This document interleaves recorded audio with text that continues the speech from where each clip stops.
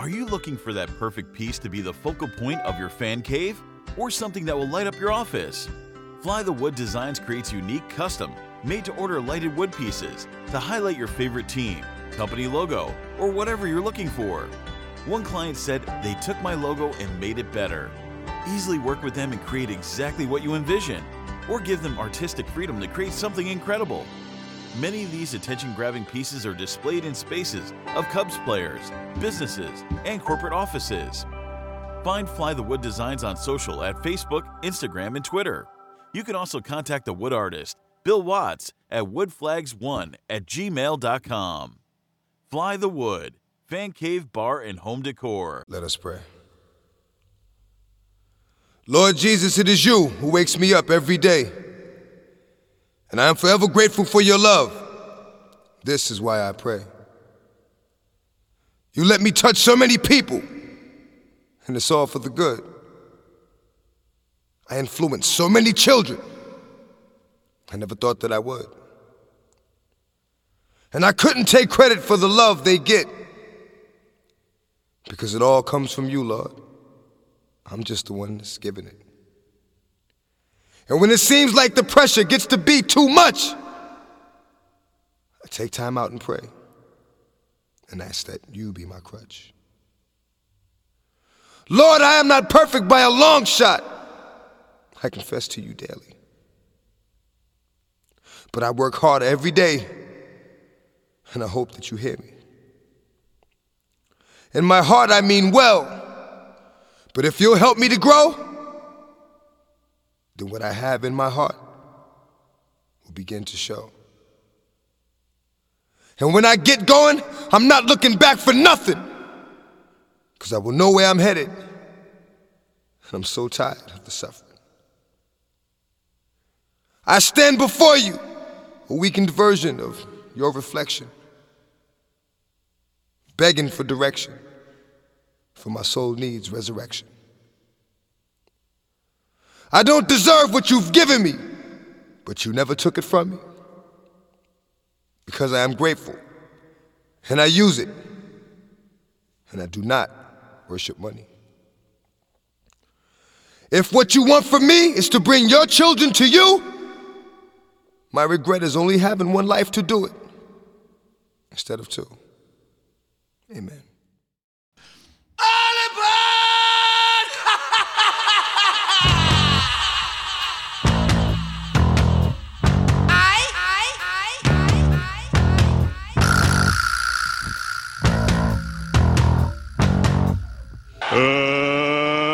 Let's get ready to rumble!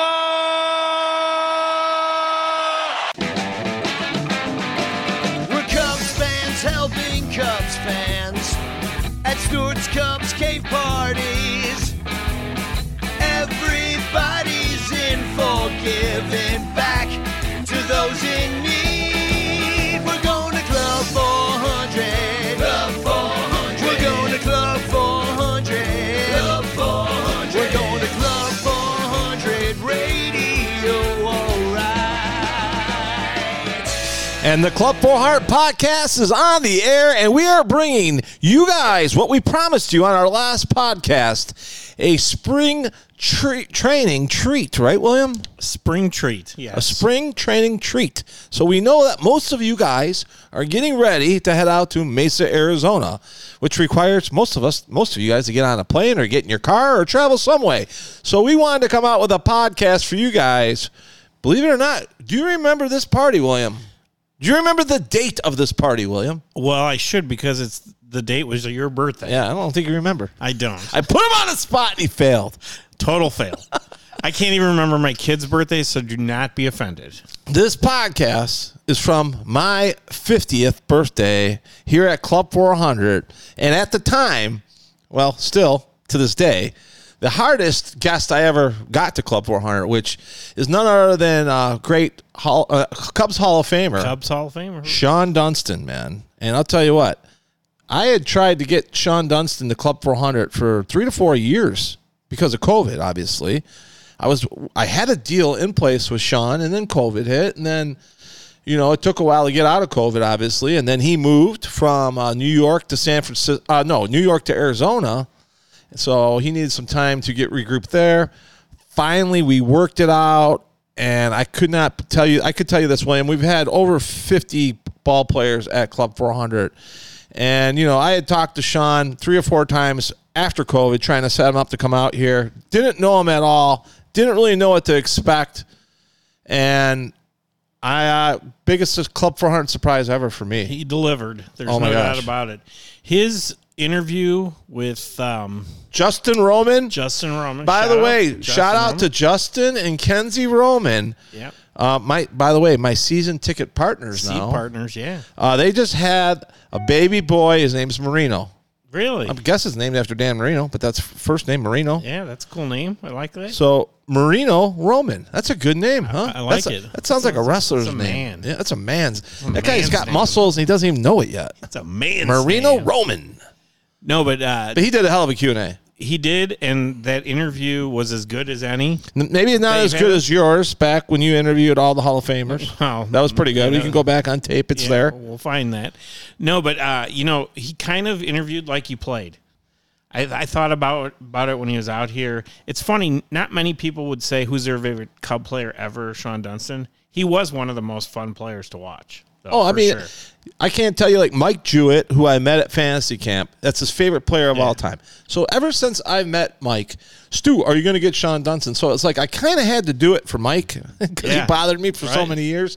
But I can't tell you, even at that party, how many people our age, because we grew up in when we were younger, tried to emulate him as a ball player. Right. Obviously, he had the 120-mile-per-hour fastball going over Mark Grace. Right. Watch out, anybody in that direction. If you're a fan behind Mark Grace, you watch out. Dorothy, I'm surprised she didn't get hit by Shawon Dunston. Right. Yeah, you never knew where that was going to go. But he had a lot of flair. He played with flair. Yes, he did. He was Javi Baez before Javi was Javi.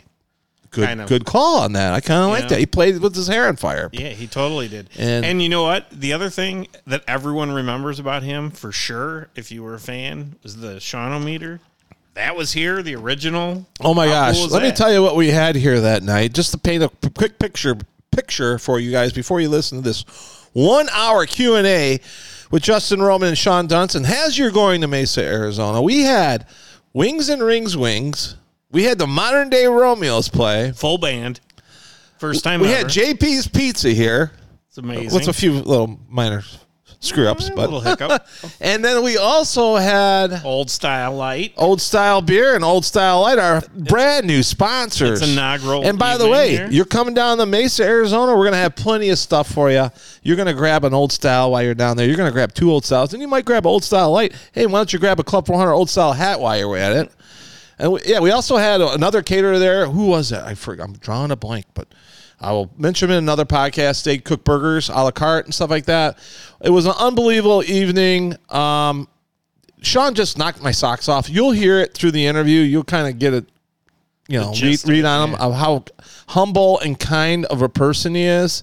One of my favorite guys. When I've called him a few times since the event because I just felt like, man, this guy is, it's not even about baseball. I just really enjoyed the person that he was beyond the uniform. And as I say, that's the greatest thing about Club 400. You get to know the person behind the uniform. And like I said, trying to get him out here for 3 years, he did come on my 50th birthday. And honestly, I could not think of a better guest to have on my 50th birthday than a Shawon Dunston. And his public appearances are extremely rare. Yeah, and he signed. He's barely done any, and he signed everything. He signed everything. If you wanted 2 autographs, he'd sign 2. Accessible. You wanted 3, he'd sign 3. He was so accessible. He gave us 100% Shawon Dunston. Yeah, that he night. was. That was an amazing guest. I guess the only question I have, the one that's dangling out there in the universe is when we talk about past parties. People say the Rizzo party or this party or whatever. I've heard this referred to as the Dunston party, and I've heard it referred to as your 50th birthday. What are we going to call it? We got to pick. I will tell you what we should. I'll tell you, it should have been my 50th birthday, but we're going to call it the Shawon Dunston party. Okay. Just because, if you're a Shawon Dunston fan, if you're a fan of Shawon Dunston and you were here that night, you're never going to get a better experience anywhere ever again, and I promise you that. The autographs, the Q&A, how he was to everybody when he wasn't doing his duties. We got to call it the Shawon Dunston party. It will go down in history as the greatest Shawon Dunston party in history that you had to pay to go to. Like, I don't know what he's done in his personal life. He might have some really good parties, right? But right, who knows? For a public party with fans, that was the greatest party ever. And I think we could say that about a lot of these parties at Club 400. Yeah, the one thing I really liked about that one too, it was a tweener. It wasn't one of your biggest parties ever. It was about 125, 150 smaller. people, yeah. And it was nice enough that we had people outside. We had the band outside and all of that, and yet it wasn't crowded at all. It didn't feel like crowded, and it was just cool. Very well executed party. It was another good one. I will like to say, like, some of you guys were wondering why we played that DMX prayer at the beginning, and I want to we played that at the beginning of the party, and I can't tell you how many people thought like it was a joke or I was going to start rapping or whatever else. But no, on my 50th, I wanted to play something that was meaningful to me. So like that morning, I woke up in the office, didn't plan on playing anything except for the song that we're going to play at the very end. I wanted to play that one at some point in the night. So what I grew up. In fact, it was funny because we just cleaned out the basement, and I'll show it to you, William. A picture of me and DMX. I was a huge DMX fan back in the day. I still think he's one of the greatest rappers of all time, and he's a troubled guy, obviously. But he had a lot of great things about him, and so I said, "Hey, Alexa, play me a DMX song," and it played that prayer that I just played for you guys on this episode. And I was like, man, that was really good. It kind of resonates with me a little bit with what's going on in my life right now. And then I was like, Alexa, repeat that. And then I listened to it again, and I said, repeat that again. And I said, you know what? I think I'm going to play that tonight. It wasn't planned. It was something they could have put Up in Here, Right. That song came on, that prayer came on, and it hit me at the moment. It was my 50th birthday. And I was like, we're going to play that to start the evening off. So if you want to know why we played that, that was the reason. And the greatest thing about that, William, is Shawon Dunston was a huge DMX fan because he grew up in Yonkers, New York. And DMX is from Yonkers. So it made him feel at home. I think it was meant to be that we played that. It set the evening off right. And we're going to get into it right now. I just want to tell you guys one thing. Before Shawon Dunston came out here, I said, Shawon, listen, I know you're taking a chance with us because he didn't really know about Club 400 that much. He stays out of the baseball world, And I know you're coming in for your Hall of Fame weekend, and it's going to be an unbelievable weekend. The last thing I want to do is screw that up. In fact, when the party that you come to on my 50th birthday, I wanted to start the weekend off right. I want to give you the greatest weekend ever, and I know the Cubs are going to come through for you like they always do. But I want to give you a cherry on top of it, even though it's at the beginning and not the end. And you know what? When I talked to him after the event, he goes, Stu, you did exactly what you said you were going to do. He said, you started off our weekend unbelievable. So here it is, Cub fans. Have a great time on your way to Arizona. Our interview, September 7th, 2023, my 50th birthday, Shawon Dunston and our good friend, Justin Roman.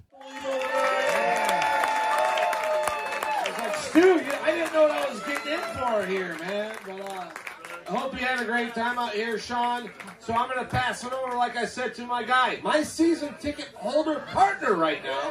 We are partners right now. So he's a great guy. We've had lunch a few times. Support him, follow him. Retweet everything MVP Game does. Let's give it up for Justin Roman. Yeah, Justin! MVP! All right.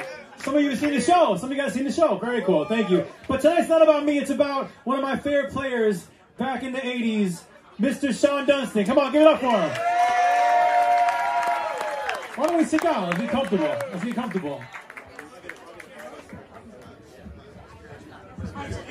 There we go. Mike 6 out of the way. Good call. Good call. Good call. So when Stu asked me to do this, and as you guys know, Stu, he likes to talk, right? So I never thought I was going to get this opportunity, but I realized it was his 50th birthday. I was like, he might be a little intoxicated for the Q&A. I might get my in, and I'm so glad I get it in with one of my favorite players of all time, Shawon Dunston. So, Shawon, welcome to Club 400, buddy. Welcome. Thank you. Now, first thing I want to ask you is, what's your first impression of what you saw inside? Because I was lucky enough to be there when you saw basically the museum for the first time. Oh. That's okay, it's not Shawon's, it's the other one. What was your first impression of Club 400? Very nice. It's really a museum. I wouldn't go nowhere if I lived here.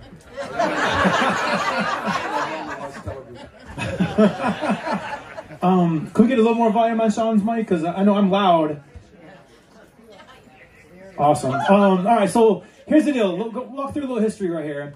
I don't know if you guys know that, Shawon wasn't just the first pick of the Cubs back in 1982. He was the first pick in all of baseball in 1982. I mean, he was drafted ahead of some really, really good players. You may have heard of Dwight Gooden. He was before Dwight Gooden. So I want to ask you, Shawon, you were drafted by the Cubs, first overall in the draft. What was your first impression of, Chicago and the Cubs? What did you know as a young man before you got to Wrigley Field, before you got drafted by the Cubs? I really didn't know too much about the Cubs. I did a little bit because I lived in New York. I'm from Brooklyn.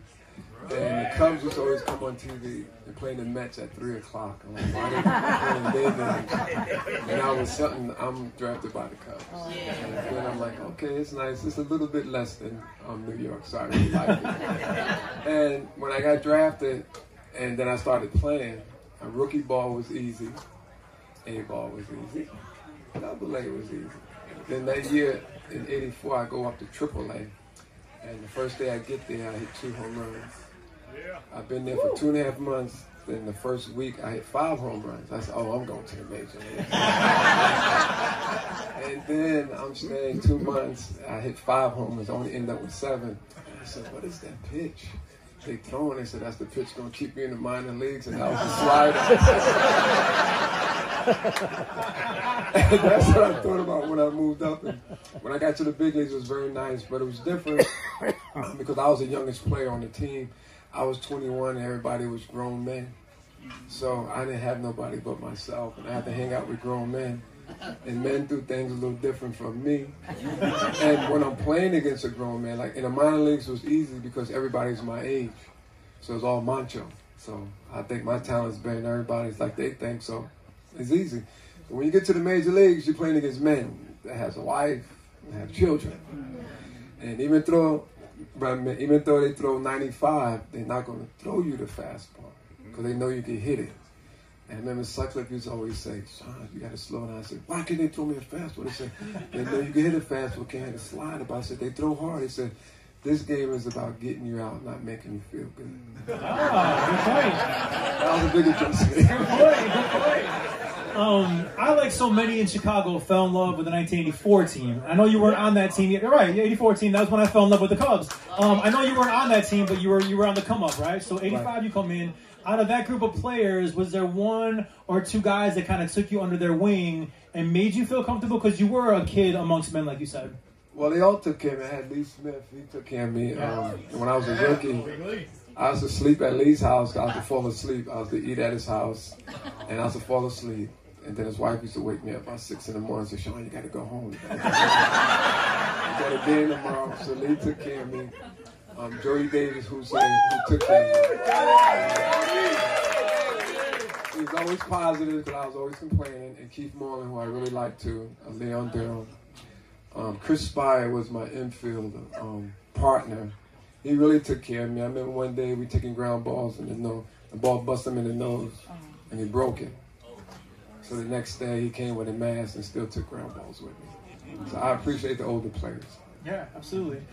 So 85 comes around, and like you said, life comes at you fast. You're dominating minor leagues, and you come up, and you had maybe some of your first adversity right there in 85. But obviously, then you overcame that and became a mainstay at shortstop. We talked about your hitting and the curveball and fastball, but a lot of us remember you for just being dynamic at shortstop, and you have a cannon of an arm.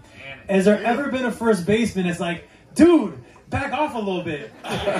Did Gracie or anybody say anything to you ever, or in minors or anything? Well, they all did. Okay.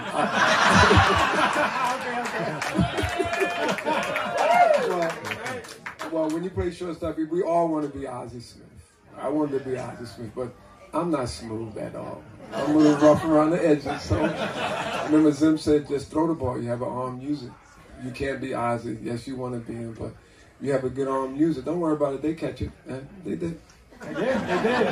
What was it about Wrigley Field? Kind of walk us through that moment, because we've all, no matter how old we are in this room, we've all had that moment the first time we walked into Wrigley Field. You had it different because you got to walk in and play at Wrigley Field. So what was your first impression of, some of us like to call, like, you know, a cathedral here in Chicago, Wrigley Field? Oh, it was nice. It was nerve-wracking. I still see it right now when I came up, and it's like, whoa, this is different.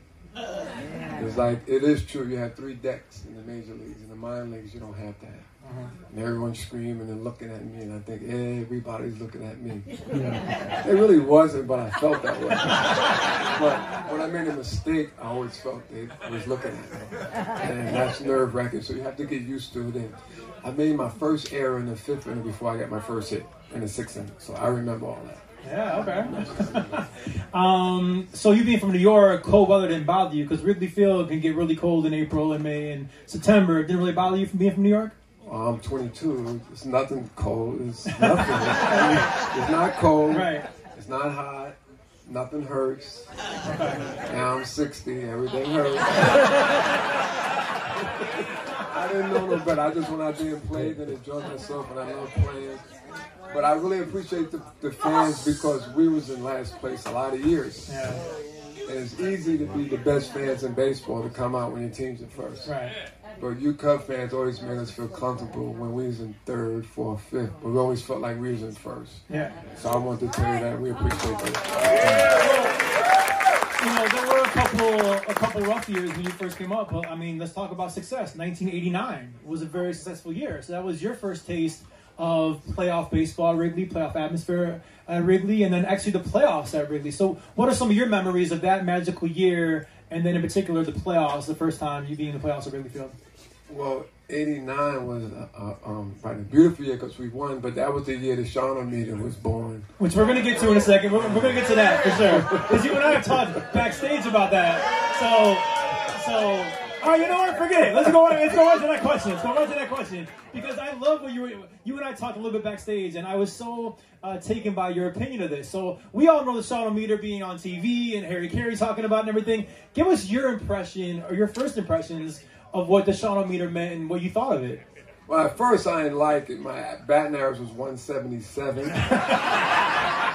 And it was like May 28th, 29th, so that's a lot at bats. Right. And I didn't think it was funny that guys hold up my batting average. Because on the scoreboard it stays up there for so long, and I'm like, then all the teammates getting on me and say, Shawon, look at your batting average. I said, I know my batting average. I got this guy out here, this batting average is pissing me off. I'm trying to be nice. I am pissed. And he has my average. I'm like, really? Man. So that whole year was like funny, and then that year, I remember my wife told me one day, man, we playing the Los Angeles Dodgers in LA, right, Tracy? And I called, I said, how you doing this day? She go, what are you doing? At the plate. I said, what are you swinging at? I'm like, what are you talking? I said, it's not that easy. Well, I wouldn't have swung. I said, you ain't playing. And it went on. My wife pissed me off. The fans have pissed me off. But everybody is right. But my wife goes, you made my stomach hurt. So I had to turn the TV off. So, oh my goodness. So I'm like, wow. So I said, you just turn it on when Andre and Rhino and Grace get up. She said, yeah. I said, okay. And it hit me. Then it's Shawon-O-Meter. There's my wife getting on me. But it motivated me. It made me feel good that people care. You know, my wife was telling the truth. And she said, what are you swinging? I said, it's not that easy. Right. I said, I want to be Rhino too. I want to be Andre and Grace, but we can't be like them all the time. Let me be me, and that's why I had the best manager in Zim. He let me be myself. He said, Shawon, if you want to swing at it, swing at it. But when your batting average go down, it's on you. So I had to slow down a little bit, so I slowed down. Then I learned how to walk. That was the highest walk I had, was 30 walks, and Grace goes, Shawon, if you walk, it helps your batting average. I go, really? I swear.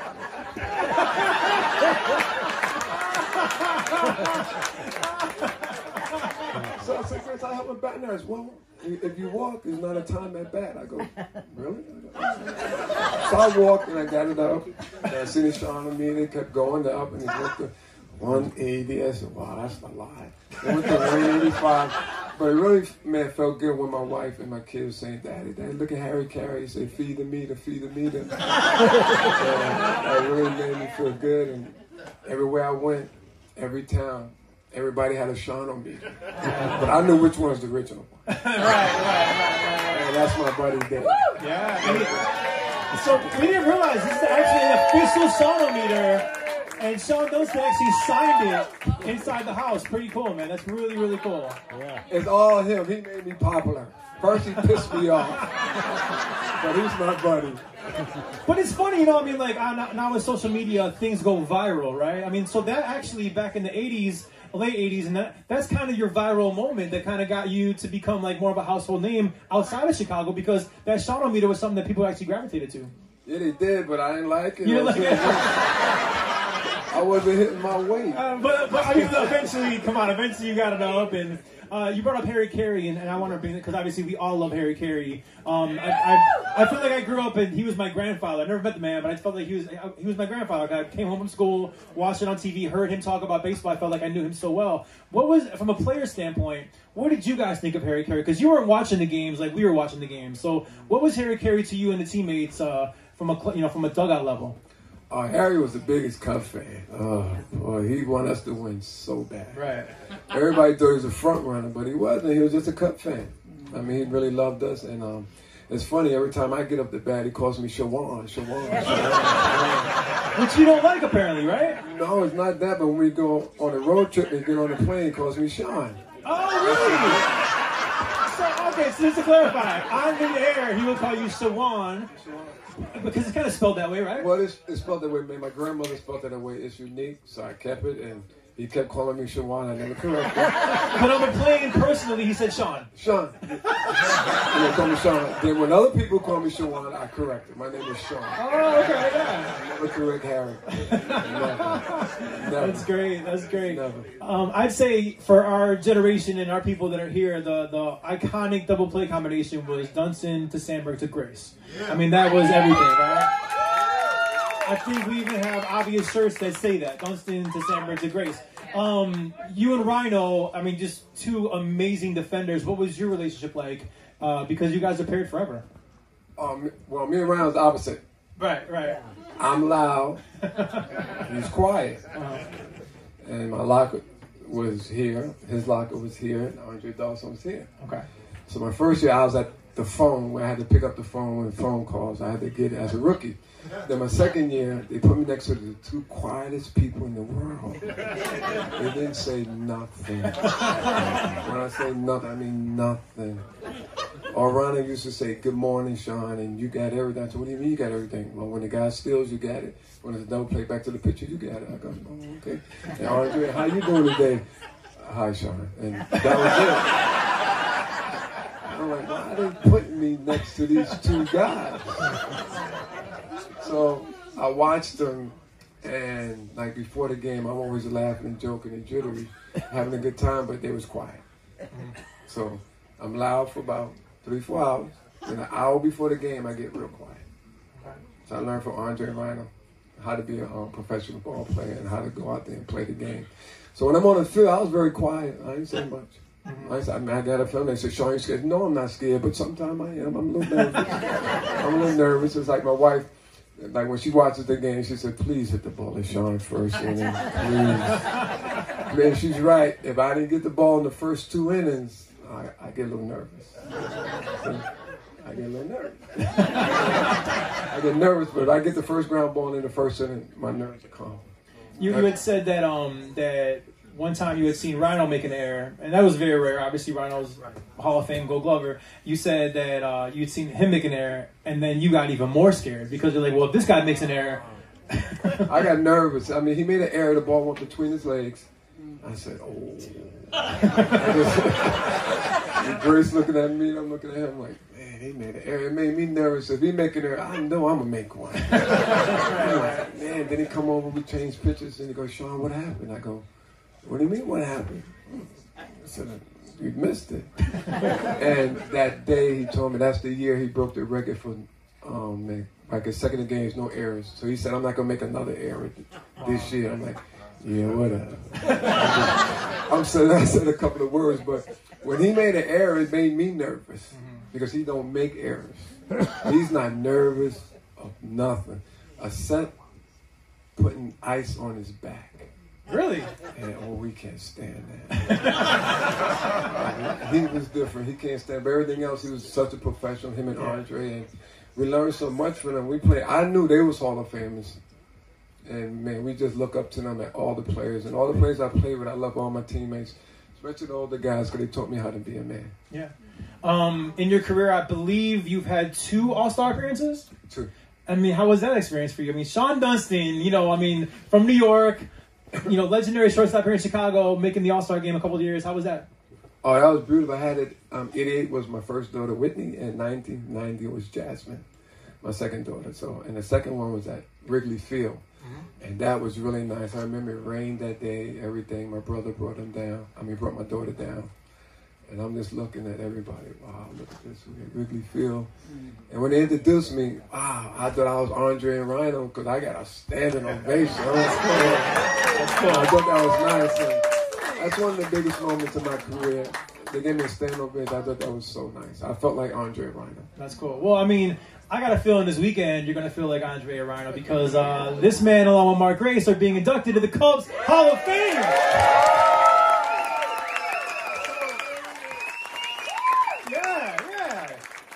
Walk us through that. Like, who called you? What were you thinking? How do you feel about it? I mean, there aren't many, but I mean, the fact that you are officially going to be a Cubs Hall of Famer. Walk us through that moment and what it means to you. Well, I was out with my wife in Arizona, and the people called me and were like, "Well, you need to come in." I said, "For what?" I haven't spoke to the Cubs in years. What you calling me for? So they said, "Well, we need you to come to the convention." I go, "No, I don't need no attention." A lot of guys go. I just want to be at home. Now that I'm home, I'm getting older. And you get a little older. You know you're old when you hang out with your wife.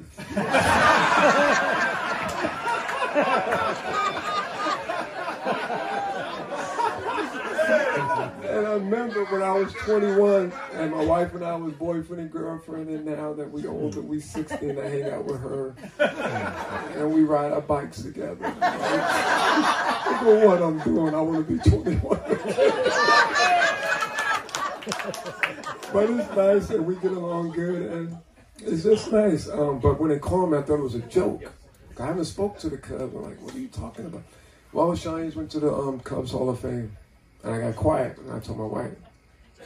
I said, whoa, me? I said, well, going in with Grace. Then when they said Grace, it made me feel really comfortable because Grace is my buddy.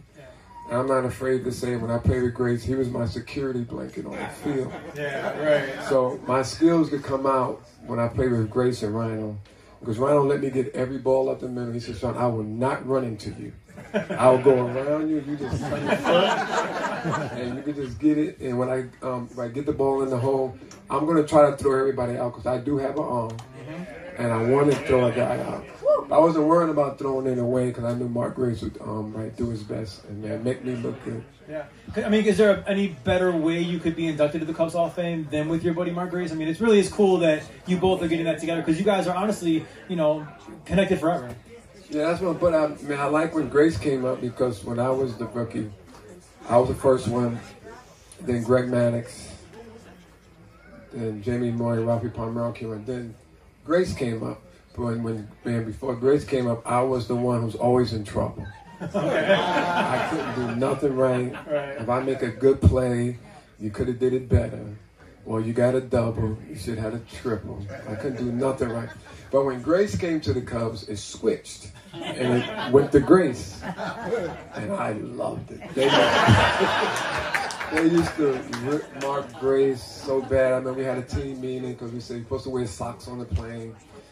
And Zim ripped them in LA and said, guys, we had this young stud on the team, don't know the rules of wearing socks. And I see Mark just put his face down. And I started crying, I'm laughing. So it all went off on me. But what they was trying to do was tell me and Mark that you have a chance to be very good players and leaders of the team after Andre and Rhino leave. But we don't know that. We just want to play and want everybody to accept us and like us. Right. So when he took it hard, I thought it was funny. I still do to this day. And I'm glad he came in. But I'm so happy for him because I know most Cubs fans know how good Mark Grace was. He don't get the publicity. But you know he had the most hits in the 90s, right? Yeah. That's more than Tony Gwynn, right? Wayne Boggs, right? Yeah.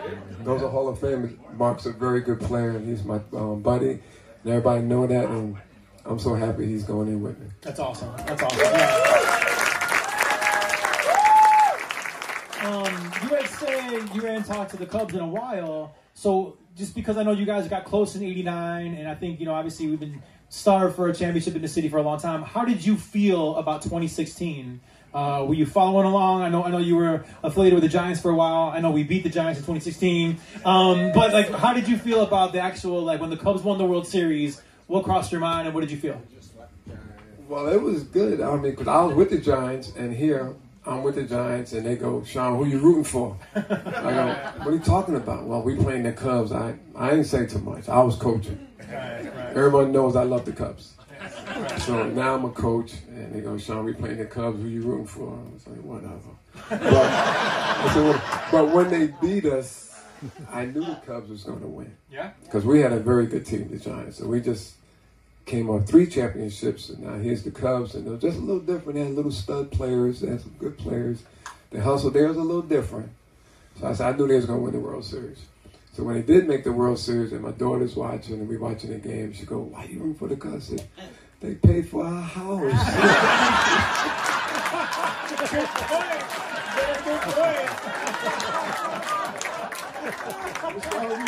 But you work for the Giants. I said, they paid for our house. I went for the Cubs, but I knew they was going to win. I was happy. I was very happy for the Cubs because they deserve it. The Cubs fans deserve it. It was very. I was a little jealous. Don't get me wrong. Yeah. I was a little jealous. Jealous as a player because you guys didn't do it, because you were with the. Why were you jealous? No, I was jealous because I wasn't on the team. Right. It wasn't the '89 Cubs. You're right. Correct. Okay, I got you. And the Giants beat us. I know. Now with the Giants, and I still hate Will Clark for that reason, man. I'm sorry, I do. I just hate him. Along with Steve Garvey, and I hate Will Clark. I'm sorry. No apologies. He's a little different. He was very good. I didn't like him at all as a player. Oh, okay. I didn't like him at all. Okay. But when we became teammates with the Cardinals, he's a class act. Yeah. He's a very good teammate. I know he's a good player, but just, being a Cubs homer, I just hated the man. No, he was good. I still hate him. He always reminds me of what we did to you. I go, weird, whatever. Yeah, right. Couple more questions I have for them. We'll open it up to some people here. But you were a dynamic defender, and you were a dynamic hitter. What did you like better?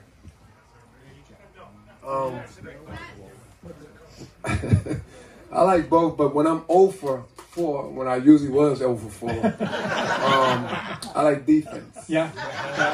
Because when I'm 5 for 5, and if a player hits the ball deep in the hole, he's out. Mm-hmm. Yeah. But when I'm 0 for 5, he's definitely out. The reason why, because it's called competing, and I want him to be upset like me and have an attitude. Because I took a hit from him when I'm 0 for 5-9. He's about 0 for 4. And I want to hear the guy slam the bat, curse in the dugout, because we hear every day. And that makes me feel good, so my 0 for 5 is not too bad. I love it. And then, just out of curiosity, I know you had this cannon of an arm. When you were coming up, were the thoughts of you ever being a pitcher, or did you ever want to pitch, or you just always knew shortstop was for you, or infield was for you, or? No, I always wanted to play infield. I don't want to hit it. I want to hit a pitch. I don't want to be a pitcher. It's boring. They only play one time. So I had a good arm. So I remember Lee Smith used to always tease me. He calls me Shawon. And he goes, Shawon, man, you're not fielding good. You're not hitting good. The Cubs need a setup man. I said, no, Lee, I'm not going to be your setup man. So I had to get myself together. They wanted me to pitch in high school, but I said I never wanted to pitch. Yeah. I didn't want to hurt my arm. Okay. That make you throw curveballs, and still to this day, my arm don't hurt. Awesome. And then how about today's game? Do you still watch baseball? And if you do, is there a player, a shortstop that you are really like, wow, this guy's got it, or I like watching him play or anything? I watch all the shortstops because I'm a shortstop. I root for all the shortstops to do well. And I just love all shows. I love baseball. Yes, I come for the Giants. I have a man crush on Brandon Crawford.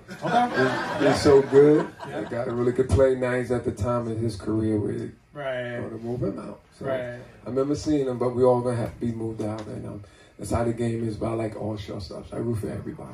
Awesome. That's cool. Very cool answer. Well, that's all that I have prepared. Anybody have any other questions? What's up, buddy? Do I have to censor this? By the way, my questions have all been edited, okay? Like, I hope that Crowley can keep it PG. So I will say this, Sean, is that a lot of us were there at CubsCon when they announced you were getting in the Cubs Hall of Fame. A lot of us, the second that Stu put the tickets out, we were out here right away. Do you see yourself being more involved in coming back to Chicago and being close to the Cub fans and coming back to more conventions in the future? Well, I wouldn't mind, but I don't play anymore. It's time for other people to be seen and shine. I just want to be home with my wife and kids. My kids is not home. We have an empty nest. It's funny because I do feel it's funny because on the field, you were such, You're right. You're right. You were such a dynamic player when you played the game, but you do seem a little more reserved now that you're out of baseball. It is funny for me as a fan to see that. It's cool though. Well, I'm wild. Don't get me wrong. Okay. I'm wild. Yeah, I'm wild, man. But when I played, I wanted to be successful so bad. Yeah. But I was in a rush to be successful. Gotcha. And all great players or very good players are calm. Andre calm, Rhino calm, act like nothing's happening. Yeah. With me, I show my emotions. Right. I'm very emotional. When I do well, I'm smiling, giggling in the clubhouse. Yeah, I got them. I got them. Then when I'm struggling, I'm down because I care. Right. When you don't care anymore, it's time to get out the game. So they say high strung. I'm not high strung. I just have energy. That's all. Yeah. But I wanted to be Andre Rhino and Tony Gwynn and all the great players because they all calm, but I'm not calm. But I like them because I'm not them. And I want to know why they calm and I'm not. And it's like the opposite. My wife is calm and I'm wild. And we get along. Any more questions? Yeah. Do you want to? This won't reach by you, so you want to shout it out? Or? No, I was just kind of curious. Any players that absolutely drove you crazy when you were playing? Like players that slid into you wrong, did something that you were just like... Good question. Well, there's one guy that didn't drive me crazy, but you must have seen the film when he slid into me, and I slapped the guy in the head. Well, let me explain to you. The play was a steal, and when you're stealing the base, you try to avoid from getting tagged out. You don't run into the fielder. Yes, I was late getting there. Don't get me wrong. I was late, but the base is here, and I'm here. And if you're still in the base, you try to avoid from getting tagged out. So why are you sliding here? You slide there. But he slid and took me out. And I got pissed and I had to let him know, you're not going to do that. But other people say, oh, there goes Sean. He's upset because he just had back surgery. No. If it was a play with man on first and he's taking me out, that's a great play. But when you're stealing, you don't take the infielder out. Right. So that's when people say, oh, Sean is upset, he's crazy. No, I'm not crazy. I'm not crazy. But you don't play like that. I never played to hurt anybody. Never. Yeah. Never. To follow up on that question and what you're talking about right now, how do you feel about the new rules that really do protect the infielders? Because you played in a time when guys would try to break up those plays hard. They've kind of cut back on that a little bit. How do you feel about baseball today versus when you played? Different, kind of a little easy right now. Because nobody takes you out. Right. But I used to want the guy to come take me out because I was a drop down. So when I dropped down, I knew where my target's at. And I wanted to intimidate them. The reason I wanted to intimidate them because when it is a double play ball in the ninth inning and they know that I'm going to drop down and I may hit him, but I'm not going to hit him, he will slide a little away from me and he won't touch me. Okay. So I learned that from Brian. Nice. Okay. Nice. I learned that from him. Any more questions, guys? Yep. Oh, yeah. What did you think about when Harry Carey used to be like, Sean Sandberg? Well, he didn't say much because I didn't play like that. But I ain't have a problem with that. Because we love Harry. Because Harry always talks to us. Yeah. He wasn't like the other announcers. Harry was one of us in the clubhouse, in the dugout, and he always rooted for us. Yeah. Always rooted for us. For sure. Then other question, you said, what player I didn't like? I didn't like Nolan Ryan and Dwight Gooden because I couldn't hit them. Oh, okay. Yeah. I couldn't hit them. Right. No, I couldn't hit them. And so when I faced Dwight Gooden, I'm like, damn, they drafted me over him. It was kind of tough. I remember I asked Dallas Green that. And he said, no, son, I think we made the right decision. I said, I don't know. I don't know about that one. But Nolan Ryan and Dwight Gooden was the two toughest pitchers I ever faced in my life. Really? They were so tough. Is there a pitcher that you had their number? I mean, you just were so excited. You couldn't get to the bat rack fast enough. No, I'm not the type of guy to get on them, but I know who they are. Oh, okay. Gotcha. See, maybe about 10 years ago he would have said it, but now you guys are filming everything. You want to go viral. So how about this? Put your phones away and just tell us.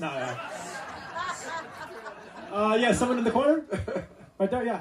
Hey, what would you say to the young children who want to be MLB? What should they focus on the most? And she's asking for a reason. She's got twin boys that are 13 years old that are 6'3". I'm 6'3", and these kids are 13 years old. So she's asking for her own boys, actually. Well, play basketball. I would tell them. If you didn't hear me say play basketball. Well, 6'3" may be too short for basketball now. But I would tell a young kid and their parents, I made it because of my dad. And you need to listen to your parents. It's not just the word you say. I listen to my parents. I listen to my father. He's my hero. He's not here now. He passed away 10 years ago. But I listen to him because you should listen to your parents. Because I tell you, because your parents are going to always tell you the truth, whether you want to hear it or not. Right. But when you're playing in the minor leagues, and coaches, I was the number one pick, and they was just always telling me I'm doing good. But how I'm doing good when I made 50 errors? See the difference? You were the golden child of the Cubs organization, so they weren't maybe being as hard on you as your father would be. Right, but I was failing. I made 50 errors. I remember I had one coach that said, can you tell me what I'm doing wrong? And he didn't tell me. I'm not going to tell the coach's name. And he go, well, no, I'm not going to tell you. I said, wow, that really hurt me. It bothered me. But I said, it's okay. I'm going to make it with you or without you. But I'd rather make it without you. Because half of the coaches are trying to go to the big leagues with you.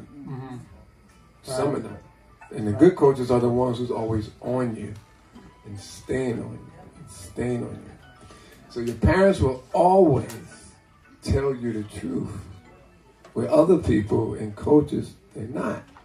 Because they're trying to go somewhere with you. So your parents can always tell you the truth. I say, listen to your parents. Nice. They're going to tell you the truth. And it seems like, great. I will clap for that, for sure. And it seems like you had a real good connection with Don Zimmer. It seems you brought him up a couple times. Was that maybe, I won't say favorite coach, but a coach that really got through to you? No, he's my favorite manager. I have no problem with that. Cool. Well, he lets me be myself. Right. So we have other coaches, they're always trying to change me. I had one coach, Gene Michaels, a very nice man. He was a shortstop. And he goes, Sean, you have to sweep the base. I said, I can't sweep the base like all the shorts. I step on the base. But I said, Gene, I can't do what you do. Right. Just like you can't do what I do. And he go, well, you're not being coached. I said, yes, I am being coachable. You can't do what I do. So why I'm uncoachable?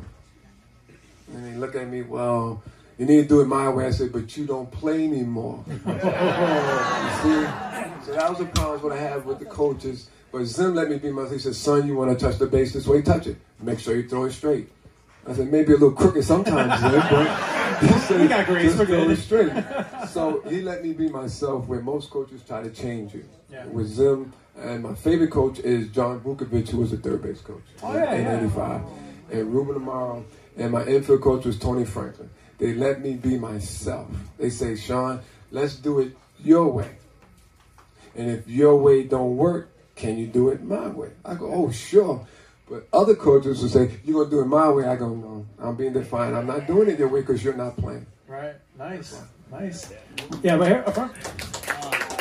Joe Madden had a saying, respect 90. And even as a 12-year-old, watching you run every ball out like you did the 30-yard dash and just, I mean, beat out I don't know how many infield hits in your career. And I just respected that and loved that you ran everything out.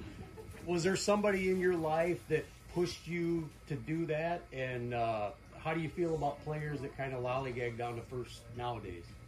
Well, I grew up that way, playing because I watched the television in New York. We had WOR with the Mets. And there was 3 players I always watched, but I never liked them because I was a Met fan and I'm a New Yorker. It was Pete Rose, it was George Brett, and Hal McRae. They always ran down the line real hard. I'm like, why these guys are running down the line so hard? And I kept looking at it. And I said, wow, I like that. If they could do it, I could do it. Yeah. Then another reason why you run hard is 2 reasons.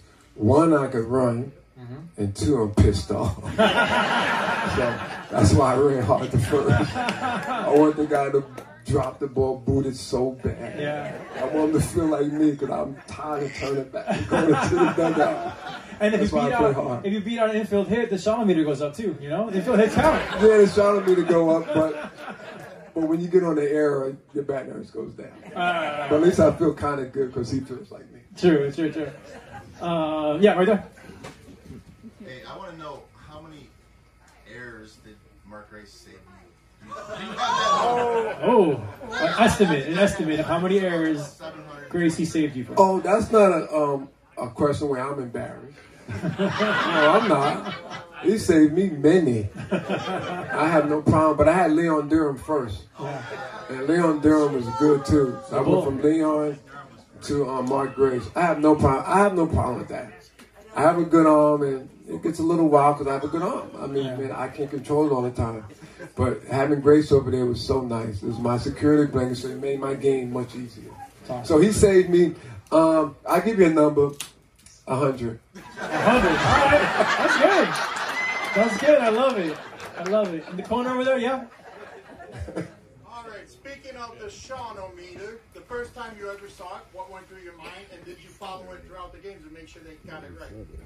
Like I said, it was 177. I wasn't following it too early. But when it did go up and kept going up and going up and going up, yeah, I followed. I knew where it was at in left field. I knew. And I'm superstitious like all ball players, and I was hoping he'd come to the game. Yeah. Because when he didn't come to the game, I felt like I wasn't going to get a hit. So when I did see him out there, I knew I was going to get a hit. And he put the sign up there. He said, "Go, man, go Cubs, go Sean, and go Tracy," because my wife was expecting our second child, Jasmine. Oh, that's cool. So I remember that. And then he had the All-Star Shawon Dunston Shawon-O-Meter. I remember the Shawon-O-Meter earrings, T-shirt, calculators, everything. Oh, I remember everything. Did you get a cut of those proceeds? I didn't want one because he did enough for me. Yeah, that's cool. Like I said, it was kind of like viral before viral existed. That was your viral moments. Over here, yeah, what? So growing up a Mets fan, I always like to ask you, who was your favorite player growing up? Oh, my favorite player growing up, I had to, I like the Phillies too. I like Mike Schmidt because in high school I played third base. Then they moved me to shortstop. So I like Mike Schmidt and Andre Dawson. Oh! Okay, so let's talk about that. So you, as a kid, Andre Dawson was one of your favorite ball players. So now, fast forward to 1988. He's 87, right? 87? Yeah, 87. 87, you guys are now teammates. How was that for you? Kind of a full circle moment, huh? Well, let's go back to 85. Okay. So I meet Andre. He hits a double at second base, and I'm so excited. I used to argue with all the guys in the minor leagues when Andre against Del Murphy. When Del Murphy took over, won MVP. I thought Andre should win MVP. I'm arguing and fighting, and Andre. Now finally meeting him at second base. I'm looking. I said, "How you doing, Andre?" And he just looks at me. And it took him like 2 minutes to say, "Oh, how you doing?" I'm like, "Really?" So I teased him about that, but when he became my teammate, what a nice man. He's so nice. He cared for every player on the team, wants everyone to do well. And he taught us how to be ball players because he had bad knees. We had to be on the field at 10 o'clock remember, I was 21, 22. I should show up 9:45. I was young, nothing hurt. Yeah. Andre should show up at 7 o'clock. I'm watching, what are you doing? They get ready and taping. But he never complained. So I had to learn how to do that after I hurt my back. To don't complain because nobody cares. Yeah. And I had to learn that. And Team Dr. Shaver told me to learn from Andre how you carry yourself. Be quiet and just go about your business. Love that. And, you know, while you bring up Andre, yeah, clap for the Hawk. You know, obviously one of the most infamous stories about Dawson was him coming to Chicago with a blank check, you know, and saying, I want to play here. Reading up on you a little bit, I saw, I believe, and if I'm wrong, I'm sorry, but your first contract extension, you didn't field offers from anybody else. You wanted to stay in Chicago, and you signed with the Cubs. What was it about Chicago really feel that made you not even want to test the waters anywhere else? You wanted to stay here in Chicago. Well, I was drafted by the Cubs. I mean, I wanted to play for the Cubs. I gave my honest answer, but they don't take it that way. I told them this is what I want. They said, no, you can't get $10 million. I said, well, no, I'm not signing. They looked at me, I'll be a free agent. So they said, you want to sign? I said, yes, I gave you my word.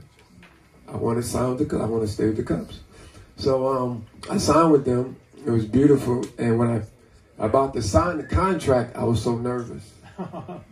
Because now you think you come from Brooklyn and you're a kid. I'm about to sign for $12 million. I go, I'm nervous. Because this is life-changing. Right. And it set my life up. And my wife and I was just nervous but very grateful. And then, usually when players sign big contracts, they get hurt.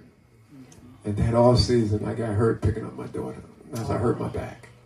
And the game was slowing down for me. The game got a little easier. As the game got easier, I got hurt. So now I had to come back, I had to rehab, and then I had to learn from Andre. And he left, so I had to go from being at the ballpark at 9:45 and here Shawon's at the ballpark at 7 o'clock. So I had to learn how to get ready for the game and then play against the other team. And then if I had to look at it again, I would do it again the same way because I learned a lot about being home, how home is going to be. And when you get hurt, no one cares. Nobody wants to be around you. I'm the same way. If a player's in a slump on my team and he's not hitting good, I really don't want to talk to him. I really don't want to be around him. But if the player is playing real good, I'll just walk by and just touch him. And think it's going to rub off on me. A lot of athletes are like that. Yeah. But I learned to like that. It's tough, but man, when you're hurt, you're hurt. But the most important stat in sports is availability. Yeah. And I was hurt. But Rhino, I looked at his, he played 150 games like 8 to 10 years. I only played 150 twice. This is when I was young. Mm-hmm. So I tell kids to go play. Don't worry about nothing because you're just going to have to just go out there and play. And you're going to get hurt. Mm-hmm. So you got to accept it. You got to know how to deal with the good and deal with the bad. Yeah. But one of the nicest moments when I'm out for 2 years and then I finally come back and I pinch hit and the Cub fans gave me a stand ovation. Then I grounded out. They gave me a stand ovation. I was like, wow, this is pretty good. Yeah, this was nice. So that was my second greatest moment. First was being in the big leagues. Then when I grounded out. And the Cubs fans gave me a stand ovation after I missed 2 years. And I read all the articles.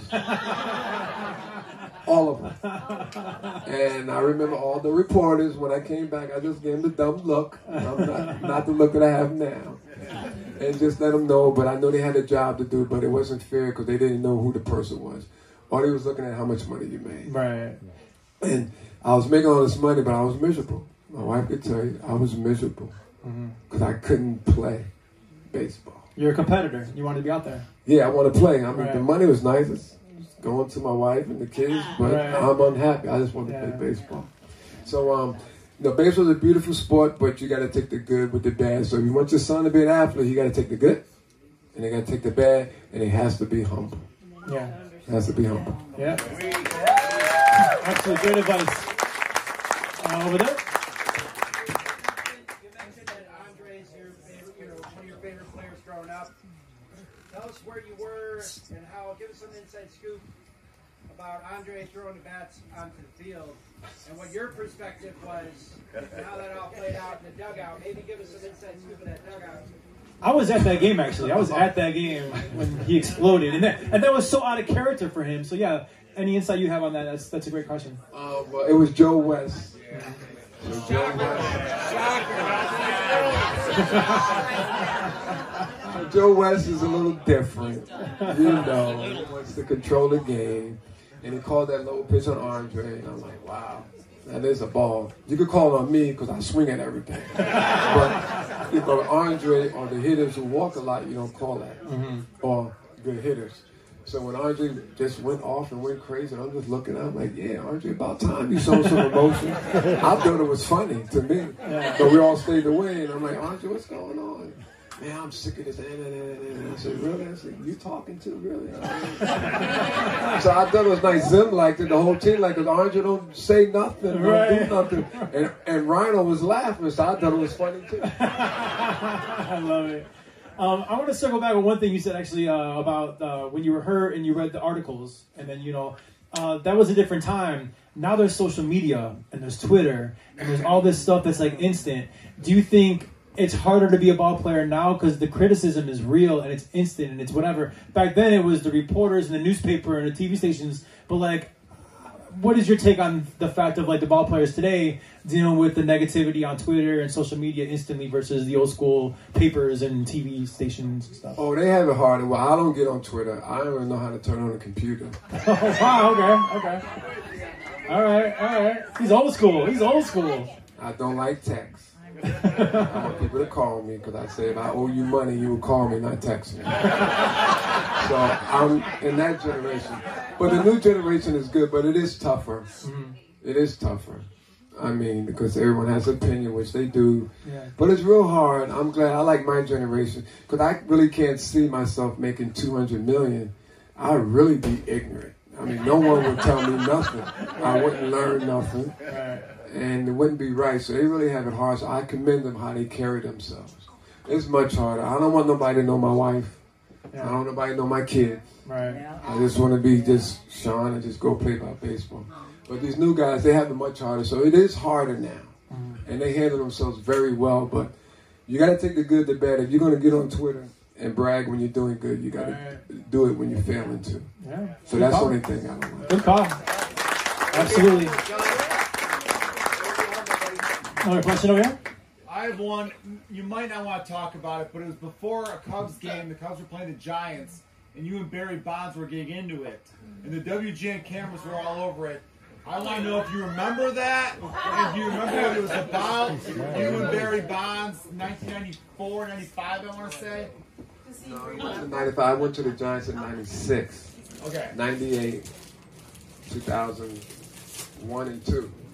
Well, with Barry, just listen, ball players remember everything.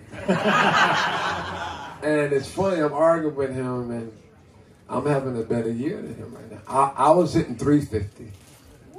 Barry's hitting 250. And he comes up to me and says, wow, you hitting like me and I'm hitting like you. I'm like, oh, he said that to you, huh? Yeah, but he wasn't lying.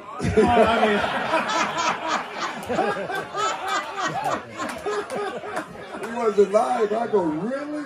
It kind of pissed me off because I played with Andre and Rhino. And they would never say that. And will never do that. I'm like, really? You really are? But I thought I never would say this. I always thought Andre and Rhino was the greatest players that I ever played with or ever saw or played against. But Barry Bonds is the best player I ever played with or against. Barry Bonds is great. He is really, really good. It hurts for me to say that because I'm an Andre fan. But he's really good. But he was a little different. But now he's changed. He's changed because he's not playing anymore. And when you finish playing, you're looking for new friends. Like that's for me too. All of us, all ball players, are looking for friends. But while we playing, it's not like we don't want to talk to you. It's we playing, we're trying to do well and play well. It's not we ignoring you. It's don't want to be bothered. We just want to play. You don't want to hear how good you are. Some guys do, I don't. So I don't want to do interviews. I'd rather do interview when I'm playing bad than playing good. Yes. Because it's easy. You play bad, stand up. You play good, I really don't want to talk about it. I know how good I did. But I want to keep it that way. Let's keep it quiet. Right. Let's keep it quiet. Yeah, that's awesome. Captain Kobo, what's up, buddy? Any superstitions? Oh, yeah, plenty. Like I told you, if you hitting and you hitting good, touch it. Yeah, it's like I was drive the same way to the ballpark. If I had oatmeal in the morning, and I got a couple of hits that day, the next day I want my wife to make oatmeal. Okay. And I ride to the ballpark the same way. Okay. Yeah. I wouldn't step on the white lines going out to the position. And I won't step on the white lines coming back up. Yeah. Yes, I'm just superstitious. Yeah. And don't laugh at a guy if you make an error, because you're going to make one too. All right. I like that. Yes, sir? We've heard the hardest hitter to go against, the hardest pitcher to go against, the best hitter. What's the best pitcher you stood behind? Nice one.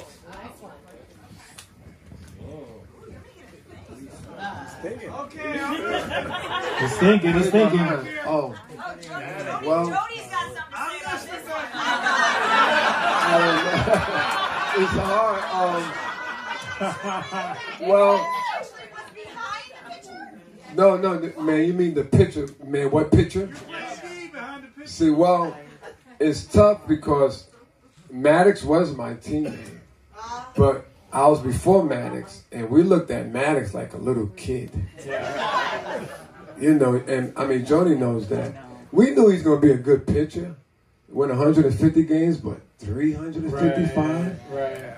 And he didn't act like a pitcher who won 355 games. He was so humble and calm, just a nice guy. And when you play against, man, the good pitchers, they always have your back. And when I played the Cubs, I mean, I got knocked down one time, and I remember Sutcliffe go out there and he knocked down somebody. And that just makes you feel good, want to go through the wall for them. And Maddox and Mike Bilecki. So we had good players. I mean, we had good pitchers, but it's not fair to say one pitcher. But I'll say all of them, but I did play with some good ones. Yeah. You know, it's really cool, like, again, growing up to your era of Cubs baseball. That's why I fell in love with the team. First off, meeting you, can we not say he's one of the nicest guys ever? Like, he's awesome. Like, you know, I never got to meet you before. Just watched you on the field, and you were awesome. But like, you're such a nice, humble guy. I love that. And then the way you talk about the team that I love, you know, to know Sandberg and Dawson are just like not only great players, but like great guys. It makes it really cool, like validating, like we're cheering for a great organization and a great group of guys. So thank you for shedding some light on the fact that these our heroes are also good people. So thank you for doing that. You know, It's funny. When I was playing, everybody didn't think I was a nice guy. They thought I was very shitty, and I was shitty. Don't get me wrong, but I'm playing. I'm not trying to be a nice guy. I'm trying to beat the next team. Yeah. So why be nice? Because once a player because we know that you're nice and you're a fake tough guy, we run through you. There you go. All right, we got 3 more questions, guys. Jody Davis. I never thought I would say this. Jody Davis has a question for Shawon Dunston. All right, Jody. My question is, Sean, how far you think that backflip shit would go in our era? Well, it wouldn't go very far. It go one time around. Right, the guy would get hit in the neck or the back. That's how the game was played. It was a little different. Wasn't that it was macho, but that's how the game was played. So when someone hit me, I really didn't like that. So they said, Sean, getting hit is part of the game. I said, well, going to the mountain is part of the game too. So they used to get mad at me because I had an attitude. I said, no, I didn't know how to play that intimidation game. Right. I thought they was doing it on purpose, and they're messing with your manhood and messing with trying to hurt me. So I didn't want to try to hurt nobody, but don't try to hurt me, I won't try to hurt you. But the game was played like that. But now I'm glad it's changed because it's not fair to throw at nobody here because the guy hit a home run, get him out. Right. But the game is more about intimidation. But I like my way, but the new way is going in the right direction. I like it. Well, just to follow up on that, you were involved in the play with it was Andre Dawson and Eric Shaw and Rick Sutcliffe and Greg Maddox. Can you tell us a little bit about that incident? Well, I wasn't playing. I had my hand broke. I couldn't go out the dugout. And I remember when Andre got hit, it was scary. Mm-hmm. And he got up. I think he got hit in the face. I said, whoa, what's wrong with him? He chased them all around. And I remember we was winning by like 10 runs. And I don't know if it was Gene Michaels was pitching. Manager. Maddox was pitching. And we knew he was going to be a great pitcher because Maddox was not Greg Maddox yet in 87, 88. He was under 500. And they told him, well, Maddox, you drill somebody. It was a 4th inning. You drill somebody in the 5th inning, after the 5th inning before you could get the win. And Greg Maddox paid no attention and drilled the guy in the 4th inning. They threw him out the game. That's cool. And when they spoke to him, he said, why you drill a guy? You got to drill him after. He said, well, this one victory don't mean nothing to me. That's Andre Dawson. That's cool. That's awesome. That's a great team, man. That's really cool. All right, one final question, guys. One final question for Shawon Dunston. There you go. All right, right here. So you talked about Rhino and Andre. They were very quiet. Who was the biggest prankster on your team? Ryan Sandberg. Really? He used to light people's feet on fire. This is a true story. You would light people's feet on fire. Yes, guys would be using the bathroom, on the toilet. He would have alcohol and spray it. And then he would light a match and hey! And Joey. Oh my gosh. Oh, I love it. That's so good. Nobody expect Ryan. No. And no one thought it was like, Shawon, do it again, Shawon. Really? It was Rhino. Rhino was the biggest mess. A great teammate, but he was different. I was to laugh at him because I'm watching him, and he never get mad, but every time he did his fingernails, he's pissed. Really? Really? What's wrong with you? That's when you know he's pissed, and I go, you're different. He said, Shawon, you just play your game and I play mine. Awesome. And don't run into me. I think that's the perfect story to end on. Everybody, Cubs Hall of Famer, Shawon Dunston!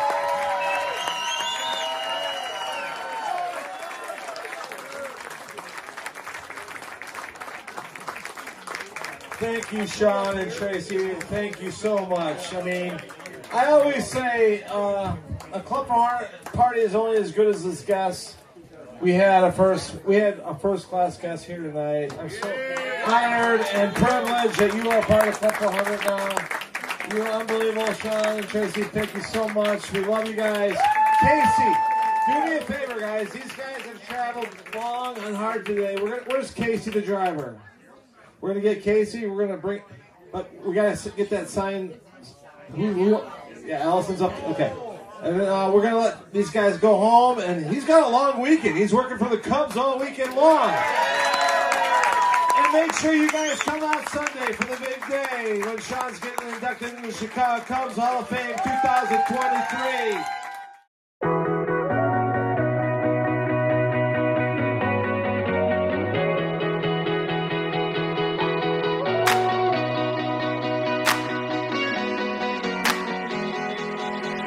If tomorrow I lost it all and everything that I had was gone, when there's nobody else to call, would you stand by me? Would you stand by me when the world tries to keep me